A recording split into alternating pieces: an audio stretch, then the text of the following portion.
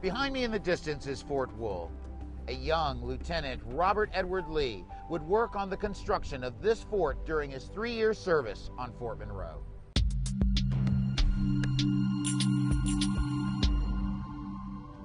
Robert Edward Lee graduated from West Point in 1829 and was appointed a second lieutenant in the elite Corps of Engineers. In 1831, he married Mary Custis, granddaughter of Martha Custis Washington.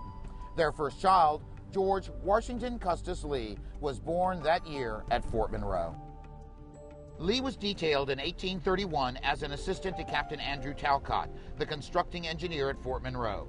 Talcott, however, was absent during much of Lee's tour of Fort Monroe, which enabled Lee to gain a great deal of fortification construction experience.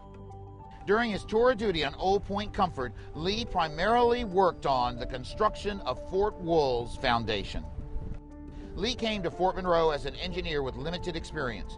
His work on the construction of Fort Monroe and Fort Wool gave him the wherewithal to manage any major construction project, as well as laying the foundations for Lee's development as a great leader.